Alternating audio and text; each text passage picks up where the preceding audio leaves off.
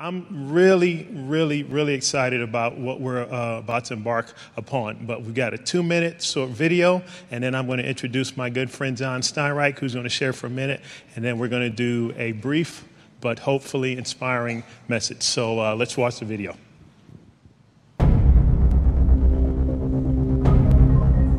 In 1517, a German priest named Martin Luther challenges the authority of the Pope, and in the process starts a revolution. This was a man of conviction who was willing to die for what he believed. Luther risks his life as he questions everything from indulgences to salvation. Here I stand, I can do no other, God help me. He nails his 95 theses to the door in Wittenberg and sparks what we now call the Reformation. Luther essentially said that every individual person must become a pope, must be the definitive interpreter of the Bible. The Catholic Church denounces the Reformers as heretics and seeks to snuff out those who threaten the community. The Reformers struggle to hold their theological center, even as radical movements like the Anabaptists gain momentum. Anabaptists were the one group that Lutherans and Catholics could all agree on as being evil. In England, King Henry VIII rejects papal authority. So you end up with a very complicated patchwork of religious change.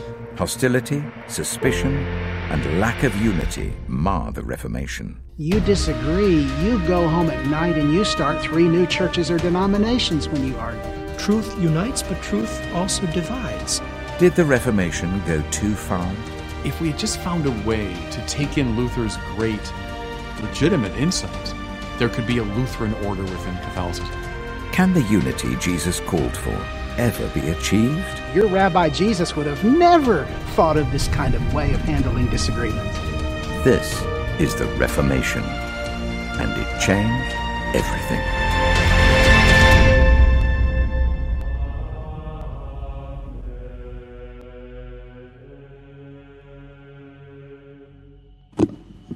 That was pretty awesome. I didn't even expect that video, Kevin. Well, man, I pale in comparison to Martin Luther. So I am very thankful to Kevin and David and the staff for putting together a Reformation Sunday.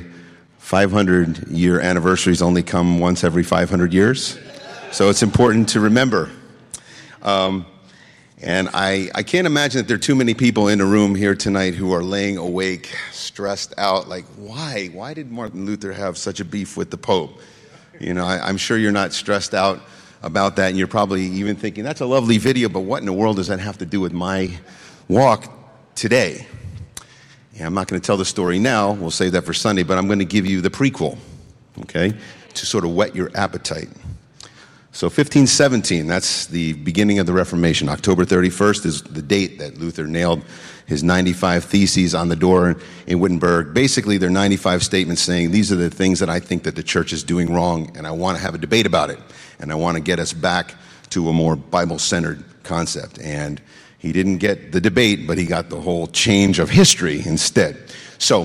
But Luther didn't just pop out of nowhere. We're going to go back in time couple hundred years before him. We're talking the 14th century, the 1300s AD, okay? The 1300 AD, that period was when the Canterbury Tales were written. I don't know if you remember that from high school. Old English, right? Those are stories of sort of a religious pilgrimage. The 1300s, the 14th century, was the period of the Black Plague, the Black Death. Bubonic plague swept across Europe in the 1300s, killed about 75% of the population. This is a very religious time, a very mystical time, a very kind of nervous time, but a very religious time as well. And if you were dealing with what was going on in the 14th century and you wanted a religious outlet, there was one game in town. It was the Roman Catholic Church. Controlled all of the religious activities from Southern Europe, Northern Europe, Eastern, basically from Italy to England, Germany, Spain, and the breadth of Europe. Well, in this period, there was an English priest named John Wycliffe. And Wycliffe got it in his head that, you know what, as much as I love the church, the Bible is the supreme document that we should be following. Now, that might not sound like a radical idea to people in this room, but in the 1300s, this was absolutely a radical idea because the Roman Catholic Church had a certain way of doing things, and they didn't appreciate someone coming up with a sort of back to the Bible concept. So Wycliffe himself was rather controversial. And he died of natural causes in the year 1384. Well, his teachings didn't actually die with him because about 30 years later, in the early 1400s, his writings ended up in the lap of a guy named Jan Hus, who lived in a region called Bohemia, which is in modern-day Czechoslovakia. Okay? And he was also a priest. And he started to absorb Wycliffe's teachings. And Hus said, yeah, I like this idea about the Bible being the supreme document for the church. I'm going to go out and teach that to the people. And as Hus went along teaching, he also added a couple of other doctrines that the Roman Catholic authorities didn't really like, one of which was the notion of the church. The Roman Catholic idea was that the clergy and the Pope, that constituted the church. But Hus said, no. I see this priesthood of believers. It's all the people, the common people and the clergy. We're all the church.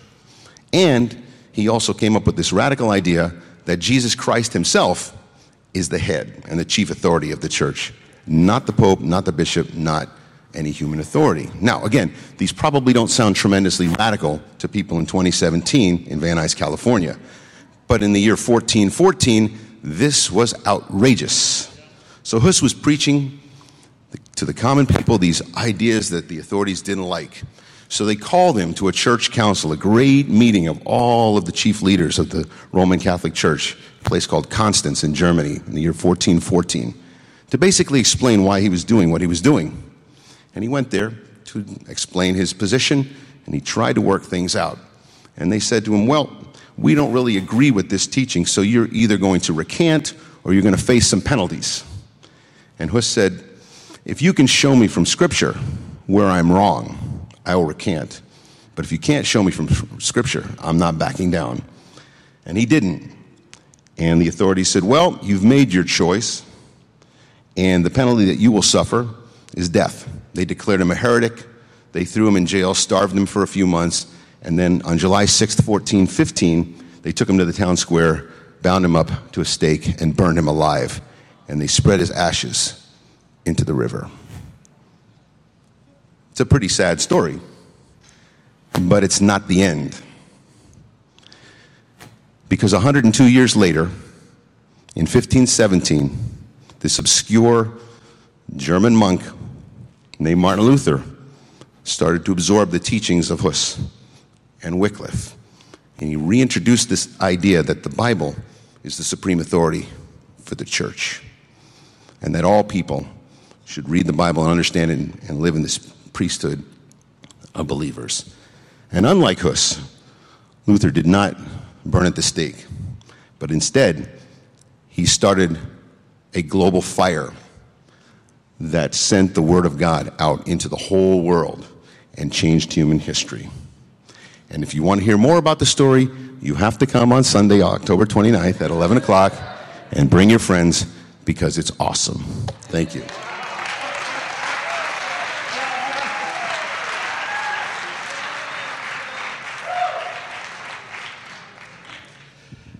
All right, so Tracy Miner and John Steinreich bringing the heat already. Don't you love to be around people that just have passion and conviction?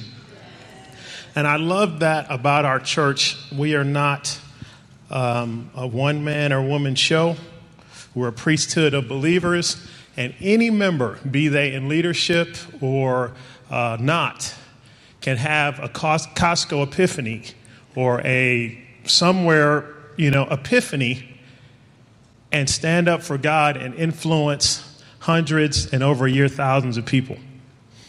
And that's what's great about being a part of this church. I'm really, really, really excited about this. There's a passage. I've got a lot of passages we're going to be done on time. But tonight I want to make a couple comments, but I want us to do a Bible study, but more from the standpoint of listening to 7 authors of the Bible and reading the scriptures as though we're listening to them share with us what they think about the Bible. It's interesting that, of course, you had Huss, you had Martin Luther, all these people. They were inspired by the initial authors of the Old and New Testament, and most of the authors, actually, of the New Testament suffered martyrs' deaths. It's interesting to me, I'm listening about Huss, how many people, because of their willingness to suffer torture or death. I mean, would we actually be Jesus followers in 2017 were it not for those people? I question whether we would, because the powers that be often aren't shaken unless people are willing to give their lives. That's a universal concept. And so it's inspiring for me to think about us looking back 500 years to people who stood for something and gave their lives for something, so that perhaps now we can be those kinds of people that stand for something and are willing to give our lives for something, so that 500 years from now people can look back to this little church in Van Nuys and look at it with these people had the same fidelity and they had the same devotion to God as those we read about. Anyway, that's my dream. Okay, so a little commercial. Anybody like history in here? This is one of my favorite possessions. It's a magazine that I got in 2000. It's a Life magazine, and it's on the millennium. And it has the 100 people, it lists the 100 people who changed the millennium. That's a big deal if you're on a list of 100 people that changed 1,000 years. Like you have the Time Man or Woman of the Year, right? But like of the millennium. And so I know you're dying to know who some of these, and of course it's subjective, but I can't go through all 100, but I want to go through the top 10. Number 10, Thomas Jefferson. 9, Charles Darwin. 8, Louis Pasteur. 7, Ferdinand Magellan. 6, Isaac Newton. 5, Leonardo da Vinci. 4, Galileo Galilei. 3, Martin Luther. 2, Christopher Columbus. And the people that the editors thought was the guy that was the most influential of the millennium was Thomas Edison, and inventing the light bulb and so forth, and literally lighting the whole world that had been lamp lit and so forth, all before that. So, but then it lists the 100 events that changed the millennium most. And of course, there are many, many things that are in here. But number 10, it was the invention of the compass that obviously allowed people to sailors and so forth to navigate. Number 9, Hitler coming to power. And this is not for good or bad. This is just influence on the millennium, regardless of whether it's a good or bad influence. 8 is the Declaration of Independence, written. Number 7 was gunpowder being developed in China. 6 is the germ theory of disease, so the discovery in 1882, the discovery of bacteria and so forth and so on, and fighting germs. Number 5, Galileo telling people, basically in Copernicus, these guys saying that the earth revolved around the sun and not the reverse, which was just, heretical in those days. Number 4, the industrial age of the early, about the 1800s, United States. Number 3, most influential event of the past 1,000 years, going up to 2000, the Protestant, Luther knocks down the door. So what we're studying about is these editors feel like, and this is not, having to do with religion, this is just world impact. And they're saying that the third most influential human act of that past 1,000 years was this dude nailing these 95 theses to the All Saints Church door in Wittenberg, Germany, 500 years ago next Tuesday. Number 2, Christopher Columbus. Number 1, the printing press being invented. And there's all kinds of this is stuff I love and can read all day. I know we got to move on. But the reason that I read that is to say that it's a big deal for us to know and embrace as 2017, 21st century Jesus followers. It's important for us to know the shoulders upon which we stand, and to have a really deep conviction and passion and appreciation for the Husses of the world, for the Luthers and Zwinglies and Calvins, and for the nameless millions of saints that went before us that would rather lose their life or suffer rather than recant. Have you ever had that thought, okay, I wonder what I would have done had I been Huss? That's an interesting thought, right? I would like to think that I would not have recanted. Don't know. Those of you that know me, you're not going to bet the rent on it, I know. But it's just, that's the kind of person I want to be. That's the kind of person we should want to be. Someone whose faith in Jesus is not just talk, but it is the center of who we are. And that saints 500 years from now would be able to look back at us, not because of a skill or ability, but for a selfless love of God. And we may not be there, but hopefully these next several weeks can get us a step closer by being inspired by these people. Okay? So are you ready to hear from these 7 Bible authors in the next 10 minutes? It's really cool. I'm going to read this. This is the reason that, in particular, that I'm excited. This whole year, we started with spiritual formation. We spent several months learning about the Holy Spirit, and we are much more spirit activated now than we were when we began this year.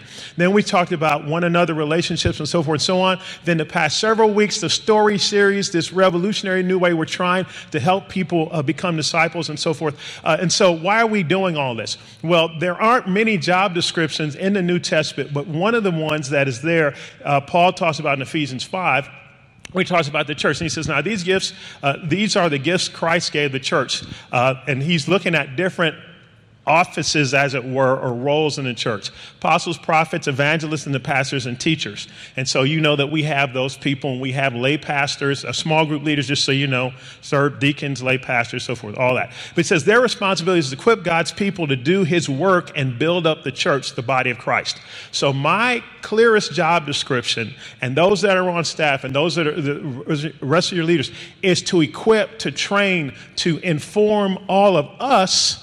Not so that we can do the work of the church, but so that we all do the work of the church. And so the body is built up, growing and full of love, and people are reached. And I really feel like this that we're doing right now as we close out the year, the last 5 midweeks, only have 5 more midweeks of the year because of Christmas parties, and then we got the Thanksgiving. I know it's like, wow, where did 2017 go? We've got Halloween next Tuesday, and then Thanksgiving break and so forth. But I believe in our weakness and frailty that we have done our dead level best, our due diligence, to feed you good nourishment that will help you grow and build you up. And I believe that what we're going to do in the next 5 weeks is serving that need well.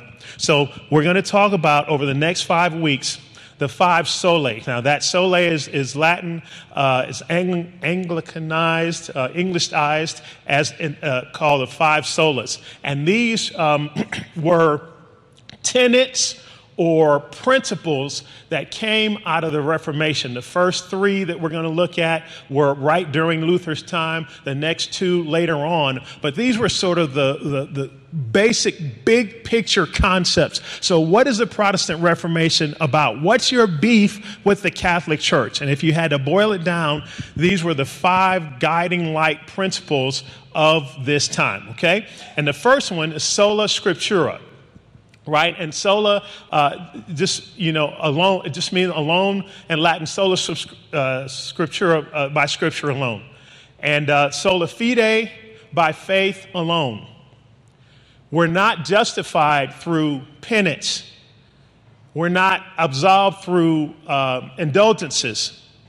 But justification is by faith alone. John's going to talk about that more on Sunday. Sola gratia, by grace alone, Ephesians 2, for it is by grace you have been saved, not by works, so that none of us can boast. And we as Jesus followers can sometimes go back and forth between grace salvation and work salvation, But in reality, and we do that in our head and in practice, but in reality, only thing that saves, no good work pre or post conversion saves us, only the grace of God. Solus Christus, through Christ alone. And then soli Deo gloria Glory to God alone, not to the Pope, not to the clergy, and so forth. So these were sort of the 5 things. Now, I read the 95 Theses. I mean, he went off. No wonder they didn't like him. I mean, 95, you are messing up in these 95 ways. But I just wish, maybe John and I can talk. I wish I could think of a modern day equivalent to how revolutionary that was. 1,000 years of papal rule, and just, anyway, wow, I got to keep moving. Okay, Sola Scriptura. Today we're just going to talk about one of the solas, okay, Sola Scriptura. And it's a big deal. So Tracy helped me with some notes that I edited, so I'm going to read these quickly. And again, I know we're advocates of slow Bible reading. I don't have time to slow Bible read today, okay? But I can email this PowerPoint to whomever wants it, and so that we can slow Bible read in our time with God later. But I just want us to give a quick sort of flyover. Okay, why was this such a big deal in 1517? Why was this so revolutionary? Number one, it said the Scripture is the primary authority and not the Pope. But everybody, the Roman Catholic Church was so powerful. Constantine converted and so forth. This was the first Pope was Leo, right? Is that somewhere 500? Is that right? 400? Okay. So for over a millennia, you had popes, and they were considered the voice of God. And here's this dude saying, no, Scripture is over the Pope and over all these European powers, all the money and so forth and so on. So, huge deal. Scripture over tradition. One of the main beefs that Luther had is they would collect indulgences, which were monetary payments that people in the church paid for absolution of their sins, or lesser, they would suffer less punishment. And I mean, just think about how twisted and just harmful and just evil that is. But you know how sometimes something can be wrong, but if it's said enough or done enough over time, it just wears societies down, and they just go along with it. And so that is happening today. It happened 500 years ago. It happened 500 years from now. We need to be the kind of people, hopefully, that would be able to stand up and in a righteous way, have righteous indignation and stand against it. And then finally, Scripture over common practices. We talked about the idea of indulgences and so forth. So now, I love this quote, Martin Luther, "Here I stand, I can do no other." Like, it's not that I can not do this. I can't help but do this. And some of you know this.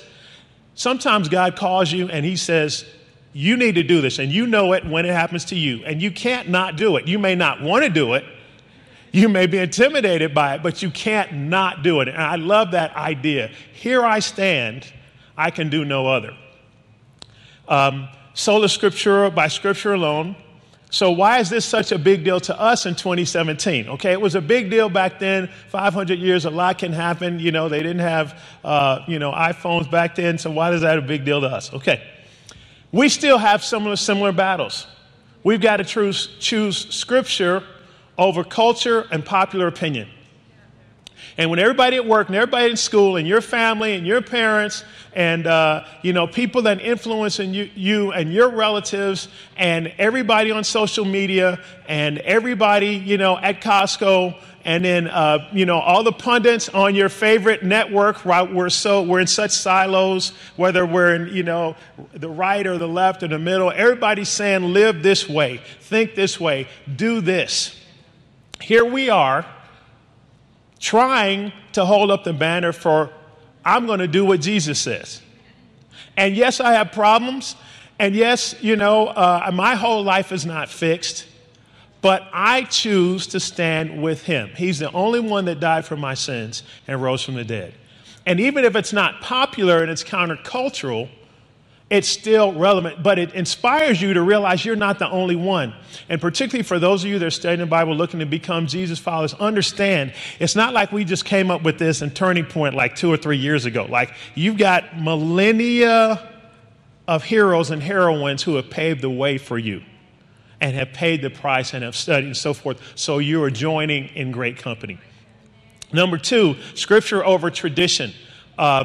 In many churches, there are traditions that some of you grew up with, that I grew up with. We can even we have traditions in Turning Point, and many of them are great traditions, like family camp, like every year at the end of December. In December, we celebrate the people who become Christians that year and who are 10, 20, and 30 years old and so forth. It's a tradition.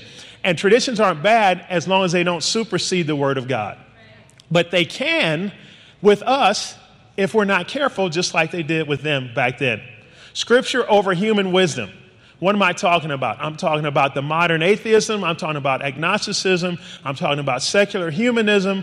All of the brilliant PhD scholars of the world that are so smart. But have you figured out how messed up the world is, as smart as people are? Or how many smart people do dumb stuff? There's not a necessary correlation. So the way I look at it is, I'm going to still go with what Jesus said. I may need help. I need counsel. But that's sort of what we're saying. Number 4, Scripture over others and my opinions, reasoning, and feelings. Have you ever had an opinion that said, if I wrote the Bible, I wouldn't write it that way? If I wrote this gospel, I wouldn't do that. And so I have those feelings. Sometimes I don't want to do. I don't like passages. I'd like to, cut them out and so forth. Sometimes my feelings get hurt. But ultimately, I choose at my best self and at your best self. I'm making a decision. I choose my best thinking. Where would my life be if I went by my best thinking? Okay, I'm going to choose God's wisdom over my wisdom. And so this helps us with that. Okay, does anybody remember this that we did a while back? We did that. I'm glad Jen remembers it. Very cool. It's this. We got the power of one. But we talked about the idea that we live in a non-Christian society where the majority of people are non-Christians, but really, and I learned this at a conference many of us went to with Andy Stanley, it's more of a post-Christian reality. The United States is more post-Christian, like Europe is more post-Christian. but we are becoming more secular and sort of following Europe in that sense. And so you approach things differently with a post-Christian society than a non-Christian, meaning that some people have heard about or had a bad taste about Christianity, and they know it exists, but they just don't think there's power there. They don't think, and they don't operate with, while the Bible says it, therefore it must be true. And so, unlike 50 years ago where there was more esteem for the Bible. And so, remember we said our foundation for our faith is not the Bible. It is the resurrection of Jesus, right? Okay, so we look at what Matthew, Mark, Luke, John, Peter, James, and Paul wrote about Jesus and about who he was, about his death, burial, and resurrection. That's the basis of our faith. From that, we go to Jesus, and then we look at Jesus' conviction about, dependence on, memorization of, and honor of the law and the prophets, the Old Covenant, the Torah, the Old Testament. And because of that, that is why we respect, and that is why we follow and adhere to it. But it's not just this book. It's not like this personality-less book. We are following Jesus, and we trust the testimony of authors, human authors, Matthew, Mark, Luke, James, Peter, Matthew, Mark, Luke, John, Peter, James, Paul, upon them Jesus, and upon them Old Testament. Okay, so high view of the Scripture, but it's not the Bible. Hey, well, I do. Why do you do this? Because the Bible says that. Because we all know when you really, really think about it, the Bible doesn't say anything. Think about that. Luke says stuff. Habakkuk says stuff. Peter says stuff, but the Bible does not say stuff. The Bible is a collection of authors who said stuff. Okay? Now, I'm all for, I have a degree in theology, so I'm all for the Bible. But I'm just trying to help us with that nuance, particularly for our own understanding, but particularly in being more effective in a post-Christian culture. Okay, so now I'm going to speed read these passages. I love them. Actually, I'm not going to be able to read all of them, but I really love these passages. Okay, so this is cool. How did Jesus feel about Scripture? Do you realize that much of the Gospels is Jesus quoting the law and the prophets?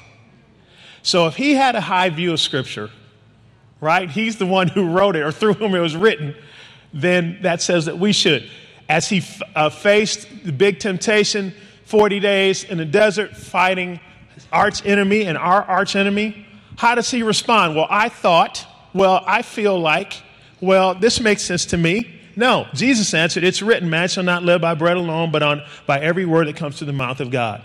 Says again, it is written, don't put the Lord your God to the test. Says again, away from me, Satan, for it is written, worship the Lord your God and serve him only. So, how did Jesus combat the temptations and the thoughts of Satan? He combated them with Scripture, not with human wisdom. Not saying he wasn't a smart guy, right? But what a great model and example. So how do I combat different doubts and feelings and thoughts that I can have? I need to have my go-to scriptures in my holster that I can refer to combat the temptations that I get from my enemy, just like Jesus did. Okay, so that's one view of Jesus.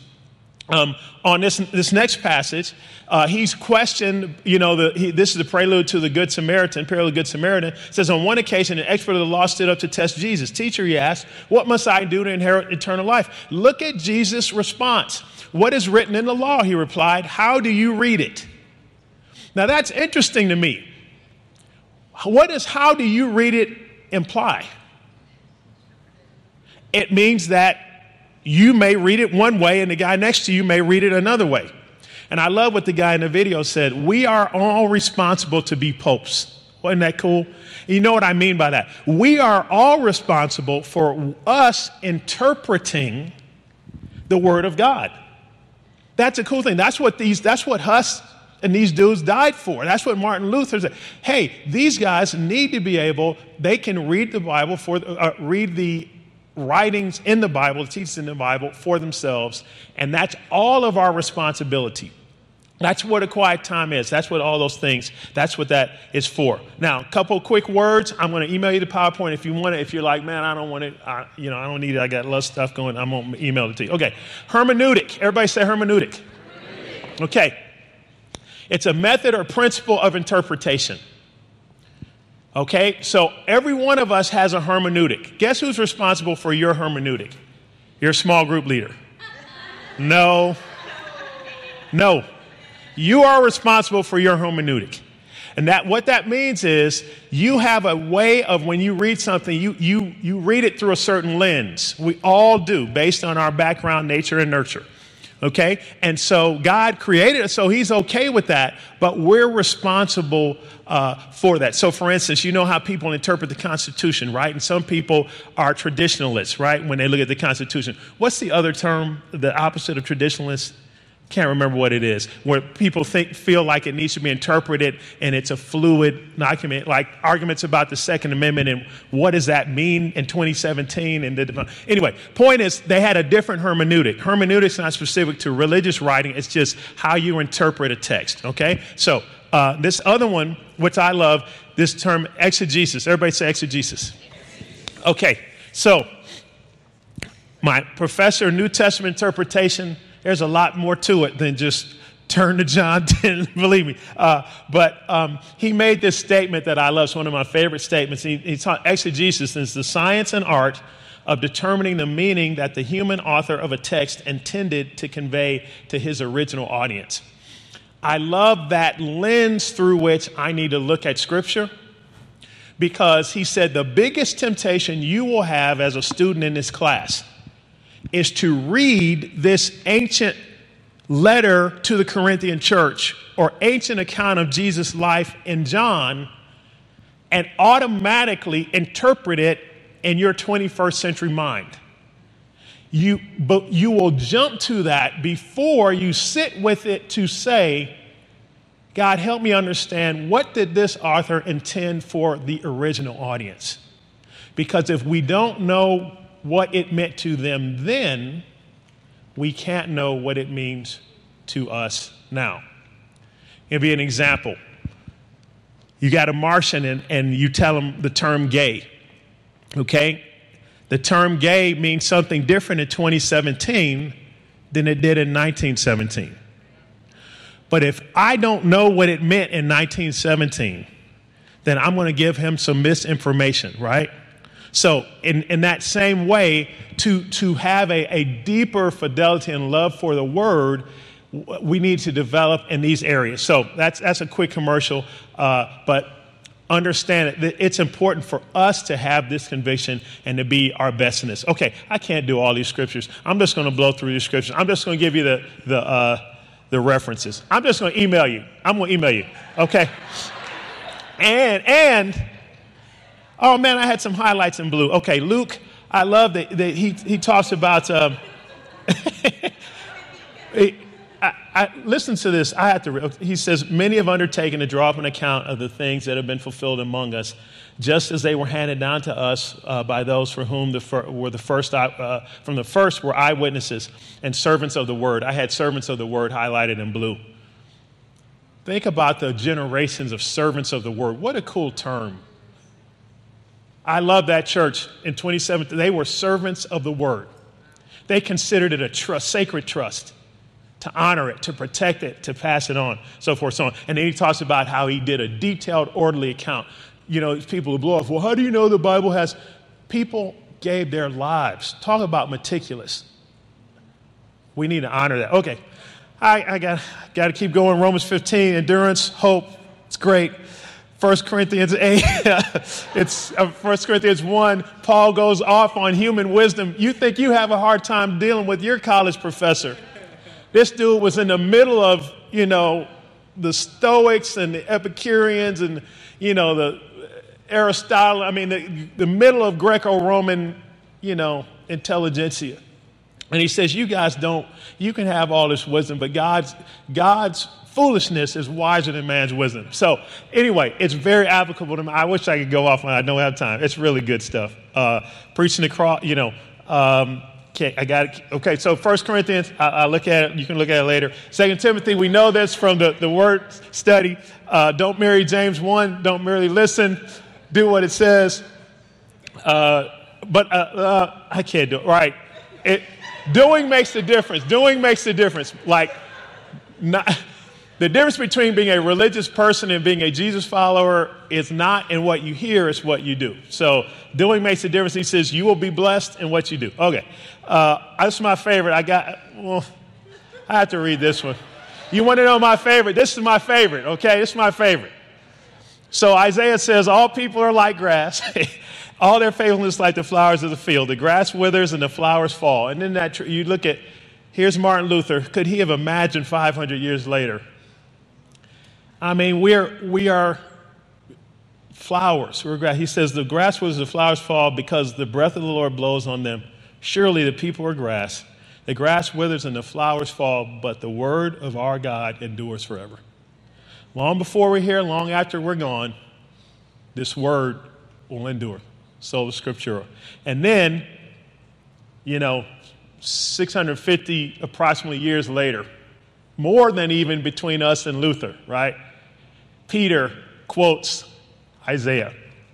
For all people are like grass, and all their glory is like the flowers of the field. The grass withers, the flowers fall, but the word of the Lord endures forever. And this is the word that was preached to you, to Christians suffering persecution throughout Asia. But I just love the fact that he's reaching back 600 years and having to deal with the same stuff. And we're doing the same thing in 2017. We are not alone, and there's a great cloud of witnesses that's gone before us. Got to read this one. Your word, right? David is a lamp for my feet and a light for my path. So that's all the passages. Love for the word of God. Appreciation for those who gave their lives so that we could have our own hermeneutic and do our own exegesis. So now what? One assignment, and then we're out. I'm going to encourage you to choose, memorize, and tell your group your go-to scripture. Meaning, you need to have, and Martin Luther had one, which actually John's going to talk about, Romans 1, right? Romans 1:17. The dude was a genius. He translated, he knew Greek and Hebrew right, translated the Bible into German. Wow. But he had a particular scripture in Romans 1 that changed everything for him. And we need to have a scripture. I love 1 Peter. All men are like grass. Helps me to have perspective. This too will pass. Kevin, you are just a mist. You are here for a minute. Try to get it right. But don't worry. Hey, ultimately, it's going to be by the grace of God. Try to be a good steward. Be open-handed, because you're just a part of a chain. But all of us should have, even if you're new, find one that God speaks to you and claim it as your own and put it in your holster so when Satan comes at you, you know what to say. Something else that's really cool, by the way, if you want to do a great Bible study, is do an Old Testament study of all the, when Jesus says it's written in Matthew 4, look at all the passages he's referring to. Or in 1 Corinthians 1, where Paul says it is written, God will frustrate the wisdom of the world or of the nations, whatever. Look at those passages and see what they're referring to. Okay, so here we stand. We can do no other. Turning Point Church. I like that. I came up with that. That's original, huh? I came up with that. That's who we're trying to be on our best day. That's who we're trying to be. And then this Sunday, come here, John, and share about 500 years of Reformation, Martin Luther. So that's it. Thank you. Speed reading, and live long and prosper.